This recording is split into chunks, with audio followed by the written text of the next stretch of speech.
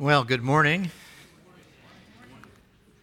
We have an interesting subject to talk about this morning.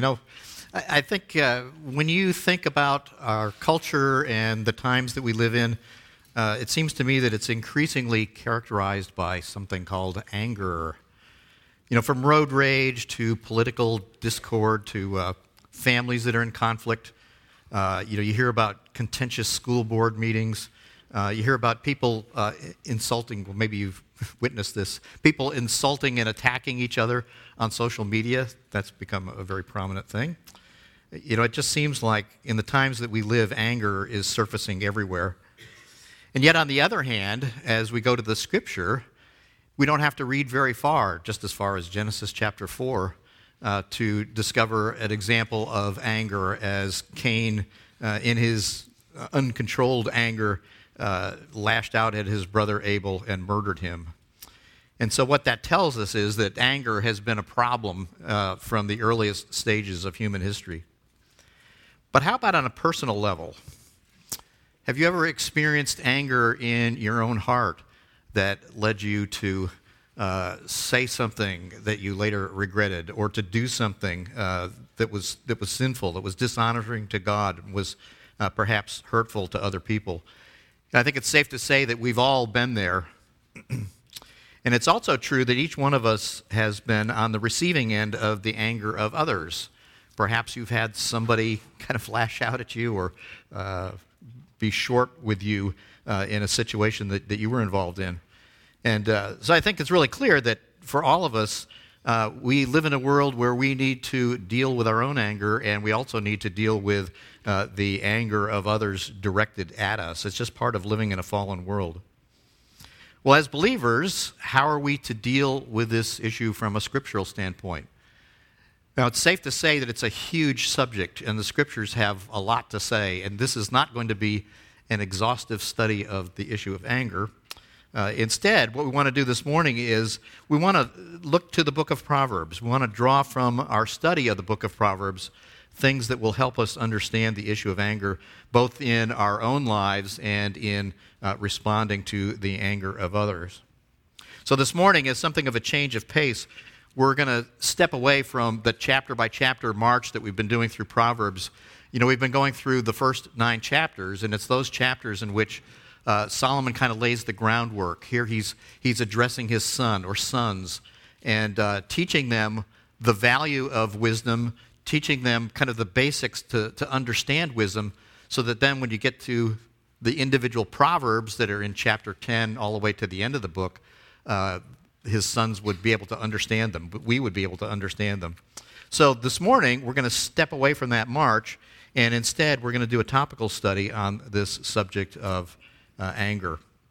So let me warn you, you want to be prepared to do some page flipping, because we're going to be looking at a number of different proverbs this morning. But before we get into specific verses, let me just take a moment to define what we're talking about when we consider this thing called anger. Webster's defines anger as a strong feeling of displeasure, usually expressed as opposition or hostility. So when we're talking about anger, we're talking about an intense emotional response that will typically lead a person to stand in opposition to something or in hostility.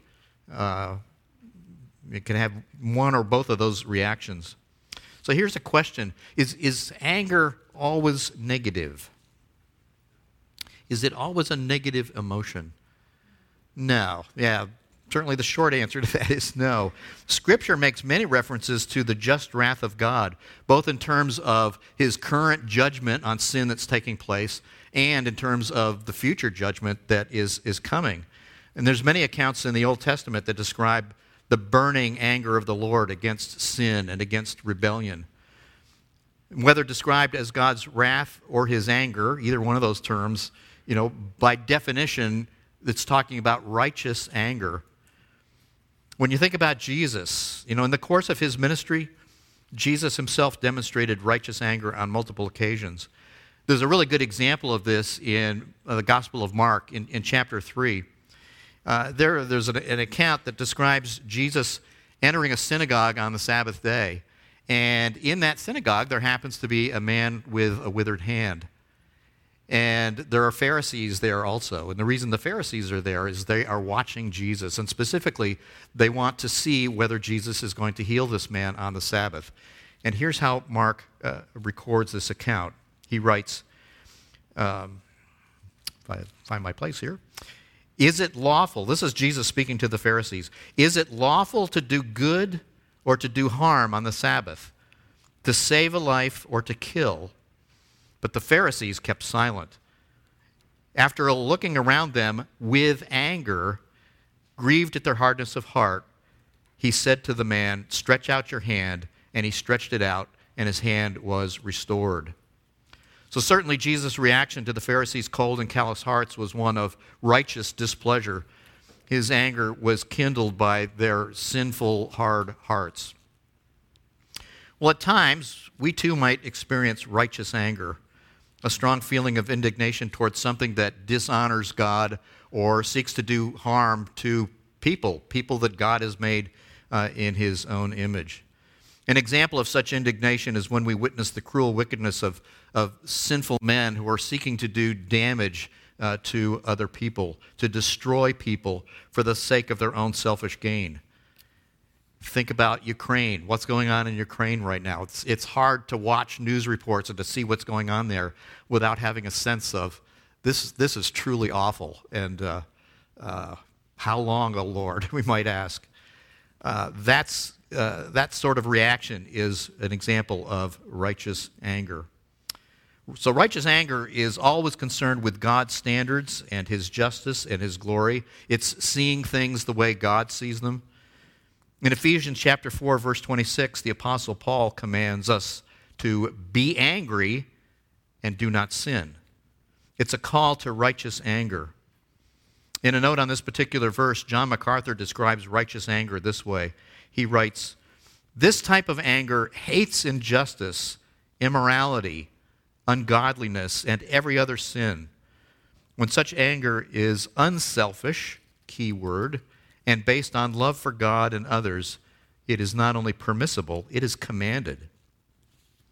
But, unfortunately, a much more common experience in our own day-to-day living is what we could define as sinful anger rather than righteous anger.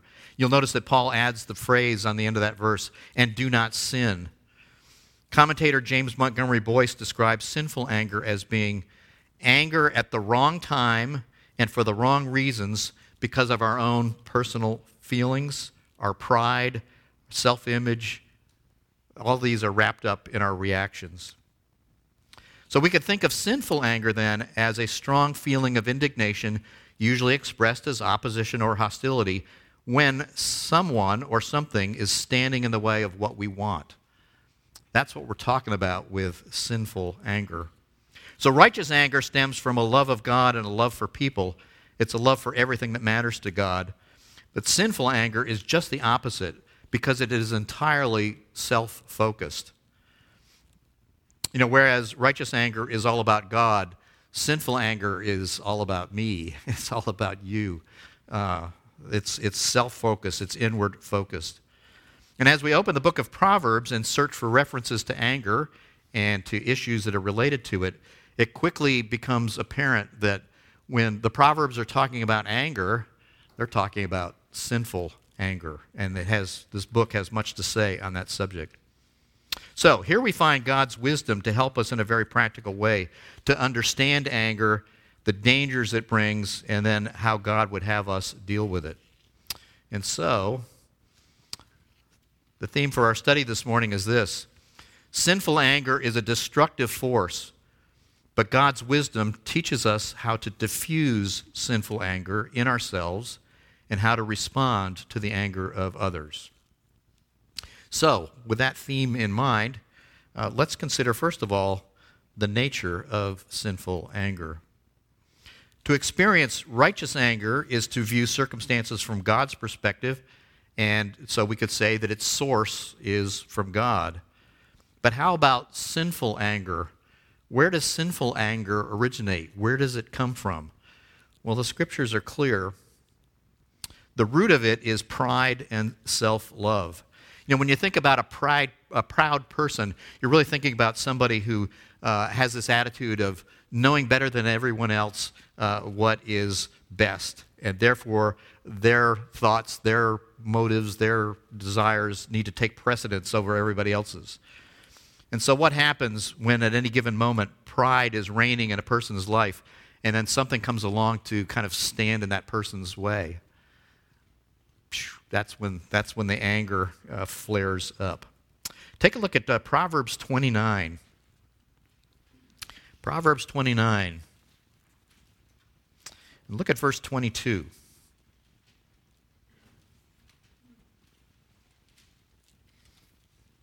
Proverbs 29:22 reads like this: An angry man stirs up strife, and a hot-tempered man abounds in transgression. And then verse 23 goes on to say, a man's pride will bring him low, but a humble spirit will obtain honor.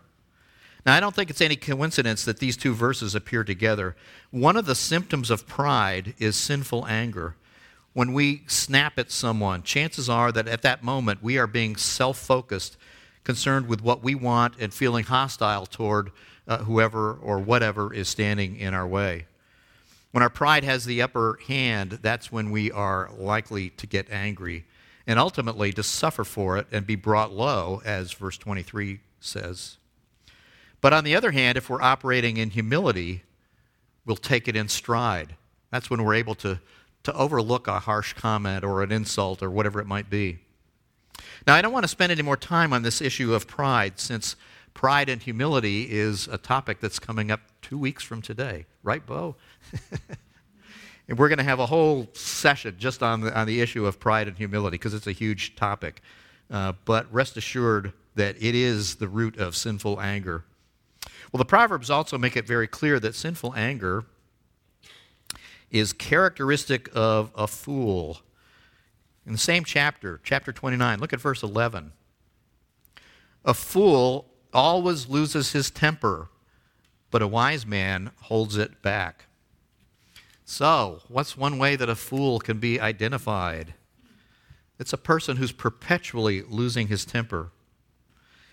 Now, again, we've talked about this before, but when you hear the word fool in the book of Proverbs, actually anywhere in the Old Testament, when you hear that word fool, our English understanding in American lingo, when we hear fool, we tend to think of somebody who's either silly or not very bright or both. But that's not the idea of the word here. Remember, the fool is the one who says in his heart, there is no God. So when the scriptures are talking about a fool, they're talking about someone who lives as though God doesn't exist. And so this is a person who has no concern whatsoever for God's commands, for what God would have them do, and instead they are pursuing their own agenda. They are totally self-focused. That's the fool. And then it stands to reason then that the fool will typically get angry when someone or something stands in the way of what he wants, because life is all about him. But notice in the second half of the verse, it indicates that the wise man is angry also, but he chooses to keep his emotions under control, to hold his anger back. So you can see the contrast between the two. Now turn to Proverbs chapter 12. Chapter 12 and verse 16. Here again we see this characteristic. A fool's anger is known at once, but a prudent man conceals dishonor. So notice the contrast here. A prudent man, a wise man, is able to handle dishonor. It's a negative comment. Perhaps it's an insult directed toward him. But how will the fool respond? What's he going to do? He's going to explode. He's going to get angry at once. The fool gets angry at once. He exalts folly. He's lifting up his folly for all to see. It becomes obvious that that's where he is in his thinking. So this is the person that we might describe as having a short fuse. Now there's a verse penned by Solomon which offers a very clear summary of this characteristic of the fool. but it happens to be a proverb that's contained in the book of Ecclesiastes. Ecclesiastes 7:9, you don't need to turn there, I'll just read you the verse. Ecclesiastes 7:9, Solomon writes this. He says, "Do not be eager in your heart to be angry, for anger resides in the bosom of fools." Again, it's a heart characteristic of someone who doesn't know the Lord. Sinful anger resides at the very core of a fool's character, and so Solomon counsels us not to be eager to go down that path. Perhaps you have run across people who have boasted about their feistiness. Sometimes you may hear people say, "Well, I just like to speak what's on my mind. That's just the way I am." I've had coworkers in years past who kind of had that eagerness to come across like that, to always be ready to express their opinion, ready for a fight. And the idea was that they were coming across as a tough person. But Solomon reminds us that isn't the mark of toughness, it's the mark of a fool. And so, not surprisingly, another characteristic of sinful anger is that it leads to foolish actions and much conflict.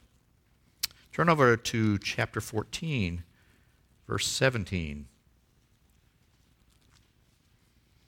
Verse 17 reads, "A quick-tempered man acts foolishly, and a man of evil devices is hated." The point here is that sinful anger leads to foolish behavior. Things like making rash decisions, making threats. I can remember very clearly when we were raising our kids and they would do something that would anger me, I would sometimes say, "Well, here's what's going to happen," and it would be something that was kind of over the top and not fitting for what they had done. Controlling our mouth when we're angry is a big deal. So, making rash decisions, making threats, throwing things. I once worked for a manager who, in the course of a meeting, got very upset, and he threw a donut box across the room to make his point. That's what sinful anger leads us to do. Breaking things. Do you ever try building something and it's just not working out, and so you just destroy it? That's what sinful anger does. How about saying hurtful things that can never be taken back? That's perhaps the most common issue. I think all of us have been guilty of such behavior at one time or another, and in one degree or another. But sinful anger is destructive, and if it's left unchecked, it prompts foolish behavior. Perhaps you saw in the news just a few days ago, there was a report about a lady who went to a Popeyes restaurant in Georgia. And when she received her order, she looked in the bag and there weren't any biscuits. And so she demanded to see the manager. Well, they gave her the biscuits and apologized for being wrong. And she said, "I'm going to drive my car into this restaurant." And you know what she did? She drove her car into the front door. Yeah, and she nearly hit a bystander who was there. Now, granted, that's an extreme example, but this is what sinful anger can do. It leads to foolish behaviors. It leads to things that are regrettable. Turn over to chapter 15, verse 18.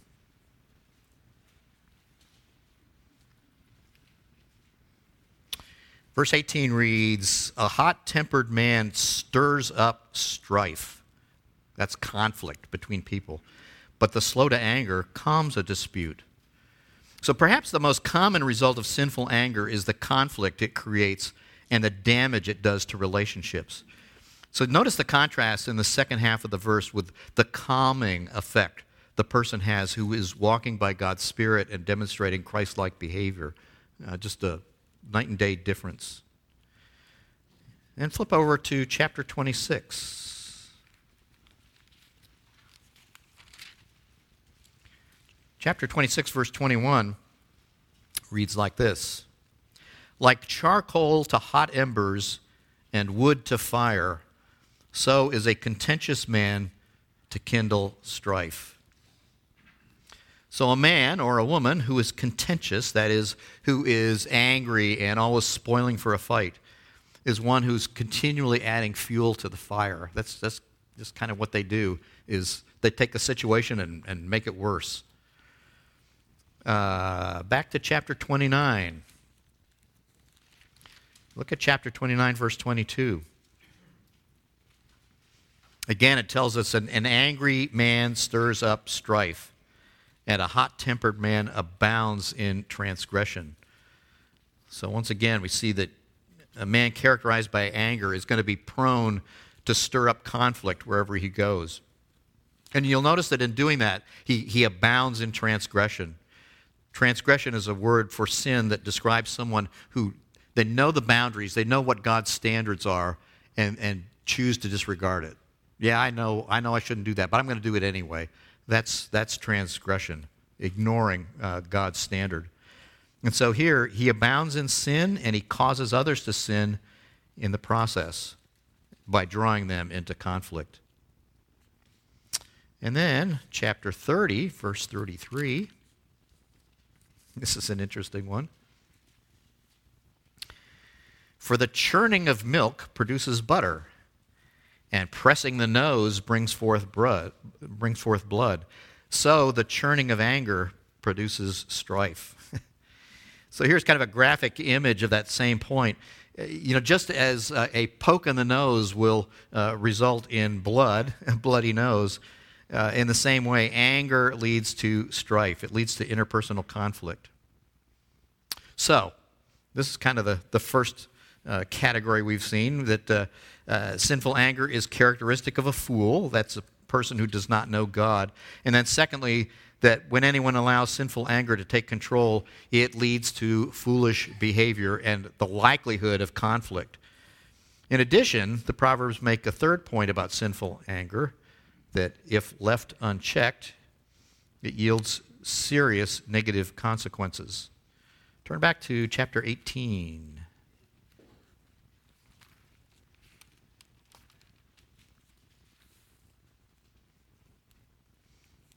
Verse 19. A brother offended is harder to be won than a strong city, and contentions are like the bars of a citadel. So what kind of a picture do you get here? When you think about the image, a brother offended is harder to be won than a strong city, and contentions are like the bars of a citadel. How serious is sinful anger when it comes to damaging relationships? It's pretty bad, isn't it? It's really serious. Sinful anger can lead to great damage in relationships because it is so easy to say something hurtful. We may say something that's exaggerated or something that isn't even true. And once major damage is done, a relationship can be very hard to restore. It's just like, trying to capture a strong city. It's hard to get there. It's hard to achieve. And obviously Solomon's point here is avoid that. Don't do that. Chapter 19, verse 19. A man of great anger will bear the penalty, for if you rescue him, you will only have to do it again. So according to the first half of this verse, what's going to happen to the man who's characterized by a continuing pattern of rage? He's going to pay the price, isn't he? Yeah, there's going to be consequences, and they're not going to be good. Sinful anger produces serious negative consequences. And then look at the second half of the verse. Is there any point in bailing him out of the messes that he creates with his anger? He's just going to do it again. Yeah. It's funny how we can read these verses and smile, but if we think about it, we think, this maybe can hit a little close to home. Yeah, the person who's characterized by anger, the words of wisdom we have here is that person's going to bear the consequences, and if it's a person who's just living with that kind of lifestyle, that kind of pattern, there's no point in trying to correct them because they're just going to do it over and over and over. Okay, chapter 25. Let's see what's in chapter 25. Verse 28. Like a city that is broken into and without walls is a man who has no control over his spirit. Well, in the ancient Near East, in the time of Solomon, it was normal for a city to have walls around it. But if you had a city where the walls had been broken down, had been destroyed, maybe by an enemy, what would happen to that city? It'd be defenseless, wouldn't it? Yeah, it's going to be subjected to anybody who wants to come in and do damage to the residents. It's going to be absolutely defenseless. Be no ability to keep out enemies or anyone who would seek to harm the people of that city. So how does that kind of illustration, or how does that kind of situation illustrate a man who has no control over his spirit? What's the parallel there? What's going to happen to somebody who has no control of what's going on inside them? They don't have any control over their emotions. They're going to be subject to all kinds of influences, aren't they?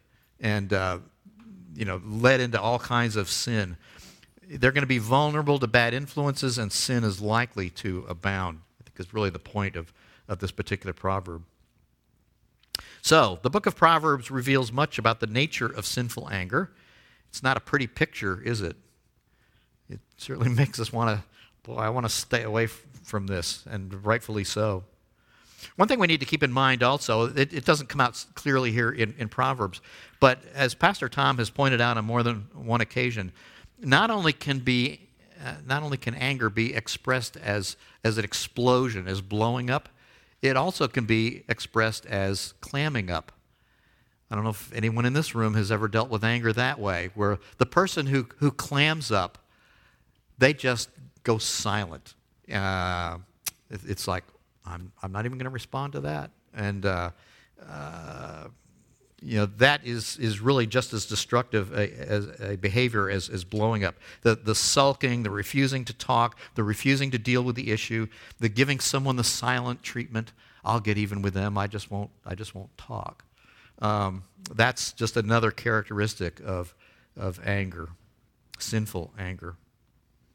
So, with that in mind, how do you think those closest to you, family members, co-workers, close friends, how do you think they would, if they were going to rate you on a scale of 1 to 10, how do you think they would rate you on how prone you are to display anger, either by blowing up or by clamming up?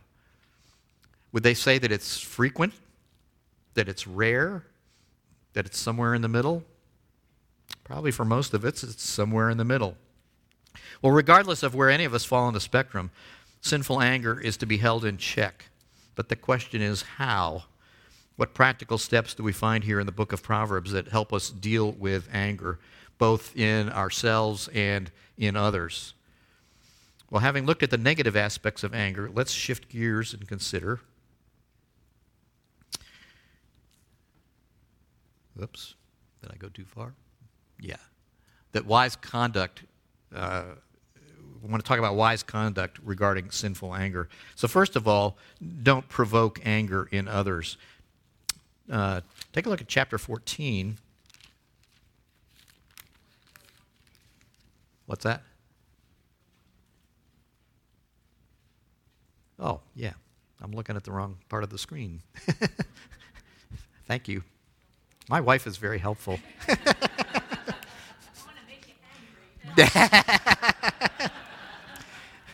She chooses her words very carefully. Because you don't want to see a demonstration. That's right. A soft answer turns away wrath. That's right. Yes. Thank you, Barb. Okay. So, chapter 14, verse 35. And it reads like this. The king's favor is toward a servant who acts wisely, but his anger is toward him who acts shamefully. So this is a little bit different perspective than what we've been talking about. This verse makes it clear that shameful behavior can provoke anger. So if we're acting foolishly, if we are being irresponsible in our behavior, if we're acting sinfully, we will earn no respect. And instead, we're likely to be provoking anger from those who have authority over us. In Titus chapter 2, verse 12, the Apostle Paul affirms that all believers are to live sensibly, righteously, and godly in the present age. So the point of this proverb is don't bring anger on yourself, provoking others by being irresponsible. But also, you don't want to be an instigator. Look at chapter 20, verse 2.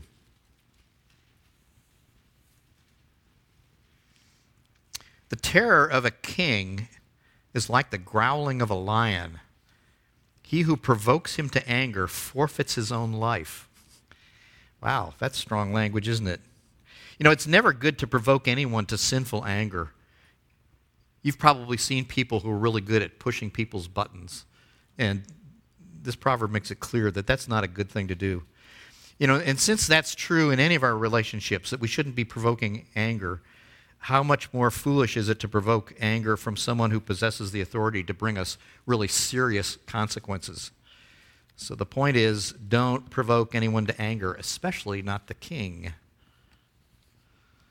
So, now, when someone has angered us and we have allowed sinful thoughts and attitudes to take charge, our flesh is likely to turn to thoughts of revenge. You know, what's that common expression? Don't get mad, get even. You know, you hear people say that all the time. That's kind of the popular mantra. But the Bible is clear that we are never to retaliate, but are to rest instead in God's sovereign justice. Look at chapter 20, so we're in the same chapter, verse 22. Chapter 20, verse 22 says, "Do not say, 'I will repay evil.' Wait for the Lord, and he will save you." You know, in Romans chapter 12, the Apostle Paul expressed the point of this proverb like this. Paul writes, "Never pay back evil for evil for anyone. Never take your own revenge, beloved, but leave room for the wrath of God. For it is written, 'Vengeance is mine, I will repay,' says the Lord." So the Scripture is so clear that we're never to retaliate. So we're not to provoke anger in others by our behavior, and we also are never to retaliate when something has been done to us, but instead we're to rest in God's sovereign, perfect justice. And we're to be careful with our choice of companions. This is something you might not think about, but that's the big one. Yeah. Big one. It is. Look at chapter 22, verse 24. Verse 24 reads, "Do not associate with a man given to anger, or go with a hot-tempered man." Why? "Or you will learn his ways and find a snare for yourself." So, who do you run with? You know, if you're associating with someone who is by nature an angry person, this verse makes it clear that you're associating with a fool.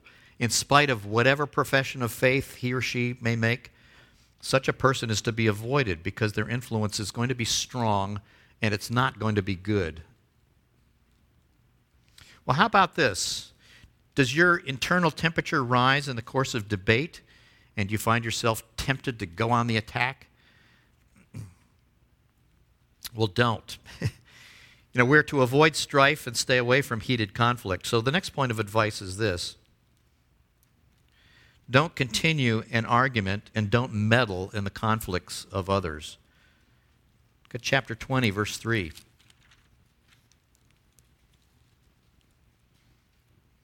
"Keeping away from strife is an honor for a man, but any fool will quarrel." So we're to bring heated arguments to a close, or better yet, we're to avoid them altogether. That's the honorable thing to do. But what will the fool do? He'll quarrel. That's what they like to do. And then in chapter 26, verse 17,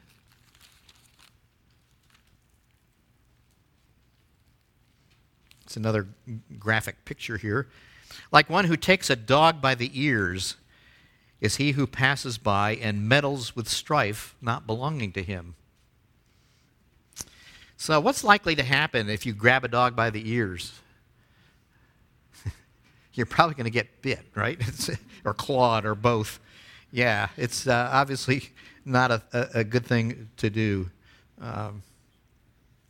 So what's likely to happen if you jump in and you meddle in a conflict that doesn't pertain to you? This is a case where there's... Yeah, Jim? Somebody's going to punch you in the nose. Yeah, so this is the kind of situation where there's two people having conflict with each other, and it's really none of your business, and you just kind of jump into the middle of it. Maybe you take one side or the other. It's like grabbing a dog by the ears. Yeah, Bill. Ah.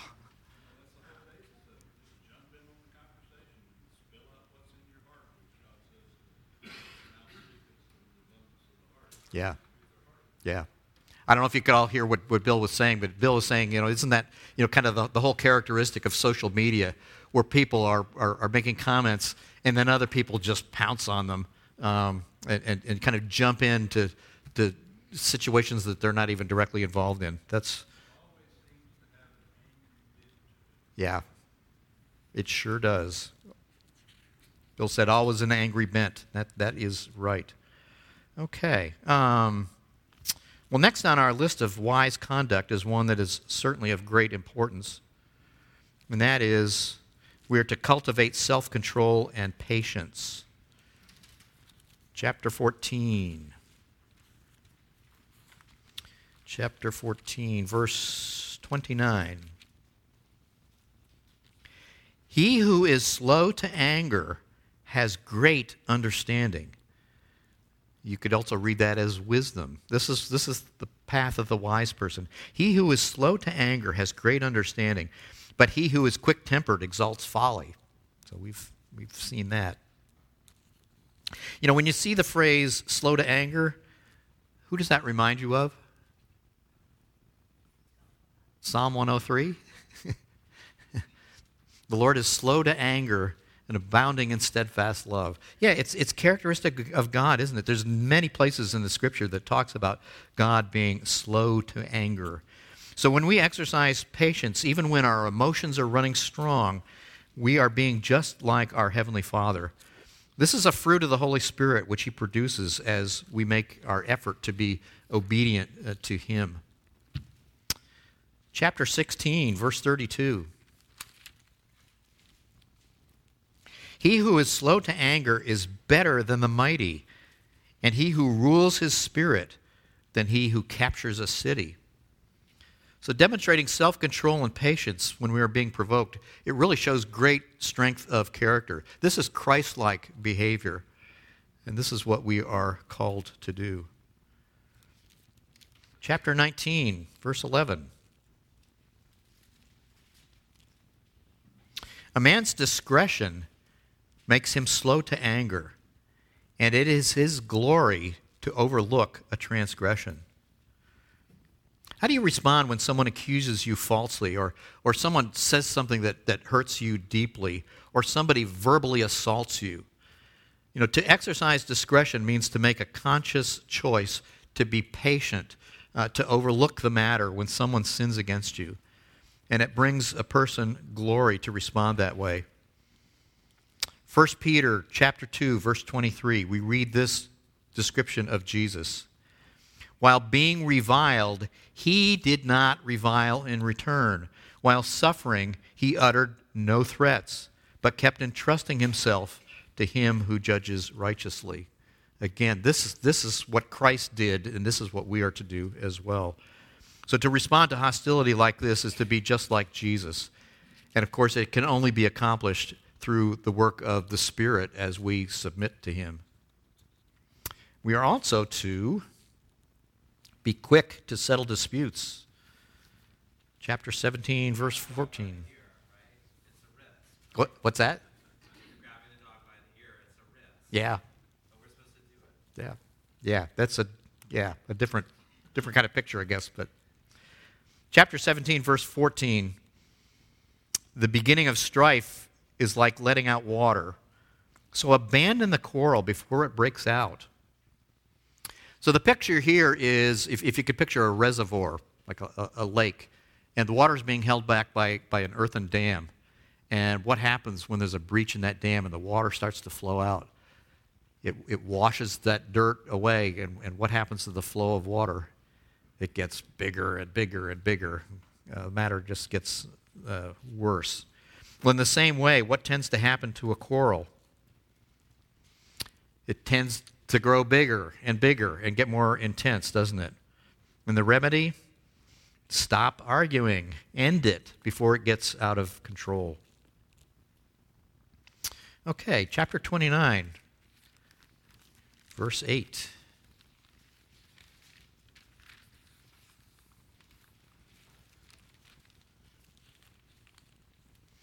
Scorners set a city aflame, but wise men turn away anger. So whereas a scornful person adds fuel to the fire of a dispute, just making it worse, the wise does just the opposite. The wise person is one who immediately calms the situation down and seeks to restore harmony. So, to this point, we've seen that by wisdom we are not to provoke others to anger. We're not to retaliate when we're wronged, but rest in God's sovereign justice. We're to be careful in our choice of companions, avoiding those who are given to anger. We're not to keep arguments going or to meddle in the conflicts of others. We're to cultivate self-control and patience. We're to be quick to settle disputes. And finally, we are to respond to provocations with grace, both in what we say and in how we say it. Chapter 17. Chapter 17, look at verse 27.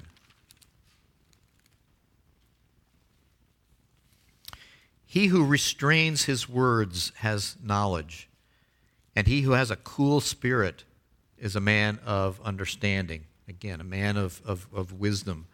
So when we are provoked, instead of lashing out with words that we can't take back, words that we're likely to regret later on, we're to offer a response that's restrained. We're to bring calm to the situation. Chapter 15, verse 1. This is perhaps one of the most widely quoted verses in all of Scripture dealing with the subject of anger. I think Patrick mentioned this earlier.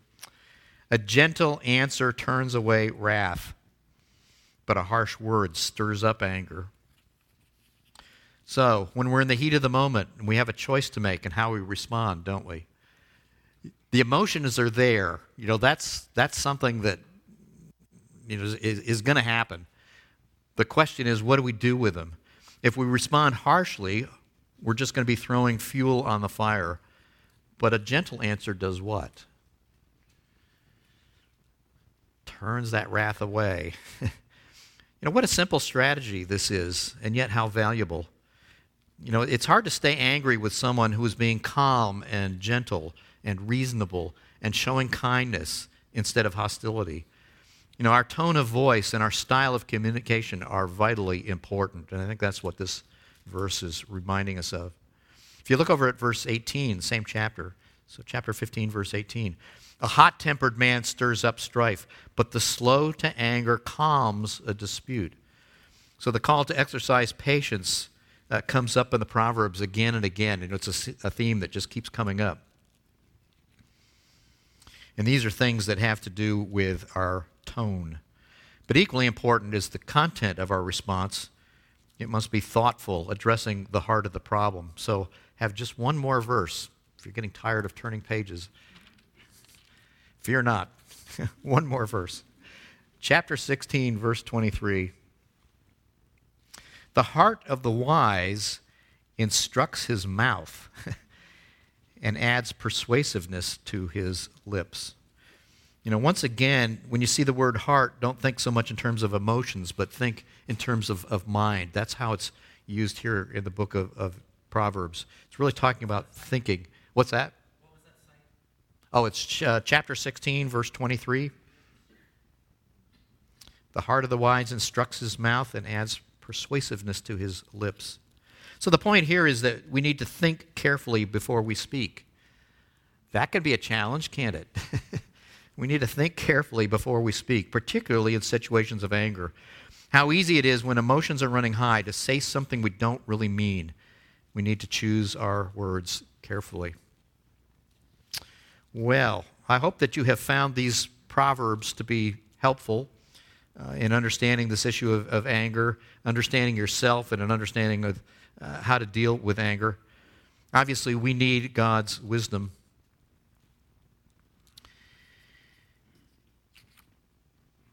You know, certainly you could argue that there isn't any area of life where we don't need God's wisdom, but certainly in this issue of anger, it becomes very apparent that we need wisdom to know how to deal with this, because this is something that comes up again and again. But overcoming patterns of sinful anger requires more than just understanding God's perspective of it, which is what we have here in Proverbs. It isn't just a matter of willpower. What it requires is a new heart. It requires the heart of a believer. You know, it's only after the Holy Spirit has granted us new life by drawing us to Himself, by regenerating us, by bringing us to that point of repentance, like we heard in the sermon this morning, by bringing us to saving faith in Jesus Christ, so that we're set free from slavery to sin. It's only through that and through His granting us a new heart that we can apply the wisdom that is presented here. We need the Spirit's power to root out our pride and our selfishness and to produce in us the fruit of the Spirit. Let me remind you of that list: love, joy, peace, patience, kindness, goodness, faithfulness, gentleness, and self-control. All those things are the exact opposite of sinful anger. We need God's Spirit to change us, to transform us, to grow us. And so, the essential prerequisite to defeating sinful anger is to be in Christ. That's kind of the starting point for everyone. If there's anyone here who needs to get right with the Lord, obviously there's a lot of people in this room, and I don't know where everyone is or where everyone's heart is. But as you were reminded in the worship service this morning, and as I'll remind you again now, there's nothing more important than this, of getting right with the Lord, turning your life over to Jesus Christ. But for those of us who are already in Christ, to deal with our own anger, we need to be driven by our minds and not our emotions. You know, that old adage about counting to 10, it's really pretty good advice. We need to slow down and think before speaking. Patience is absolutely vital in this matter of dealing with anger. Secondly, our speech must be calming and gentle, not inflammatory. James talks about how difficult it is to control our mouths. The tongue is difficult to tame, but that is so key in this area. We also must communicate as clearly as we can what is bothering us, and without hostility or antagonism. You know, when the emotions are running strong and there's something bothering us, it's important to talk about it. You don't want to blow up, you don't want to clam up, but you do want to talk about it. Talk about what the issue is and work to resolve the problem. So that's kind of the next step here.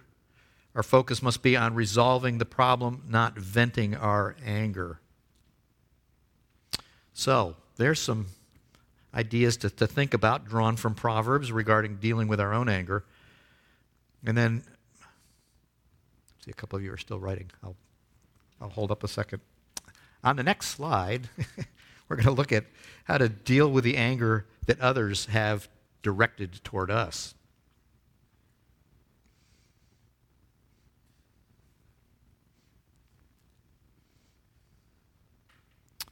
So here, we must listen with patience. Again, listening is really important. If someone is angry with us, we need to hear what they have to say. And it can be really hard, especially if they're yelling or showing hostility toward us. But it's important to listen and to be patient, to find out, okay, what's the issue? Make sure you understand what the issue is. And And then we've kind of seen this before. Our speech must be calming and gentle, not inflammatory. And perhaps the person is angry with us for good reason, because we have done something foolish, we have done something sinful, we have done something without thinking. If that's the case, if we're in sin, we must confess it and ask the person for forgiveness. Next, if you're attacked, don't respond in kind. Again, our flesh wants to get even, but we must not do that. Instead, we must walk in the Spirit, submit to His leading. And then the last one, focus on communication with the goal of resolving the problem. Again, it's communication is really so vital in dealing with situations where our emotions are running strong, where something has provoked us and we need to talk about it. So I have just one verse to leave you with, and it is this. The heart of the righteous ponders how to answer. You can see there's the patience, there's the thinking, there's the calmness. But the mouth of the wicked pours out evil things. That's Proverbs 15:28. So there's a verse for you to think about. The heart of the righteous ponders how to answer, but the mouth of the wicked pours out evil things. So let's turn to the Lord in prayer, and we will be dismissed.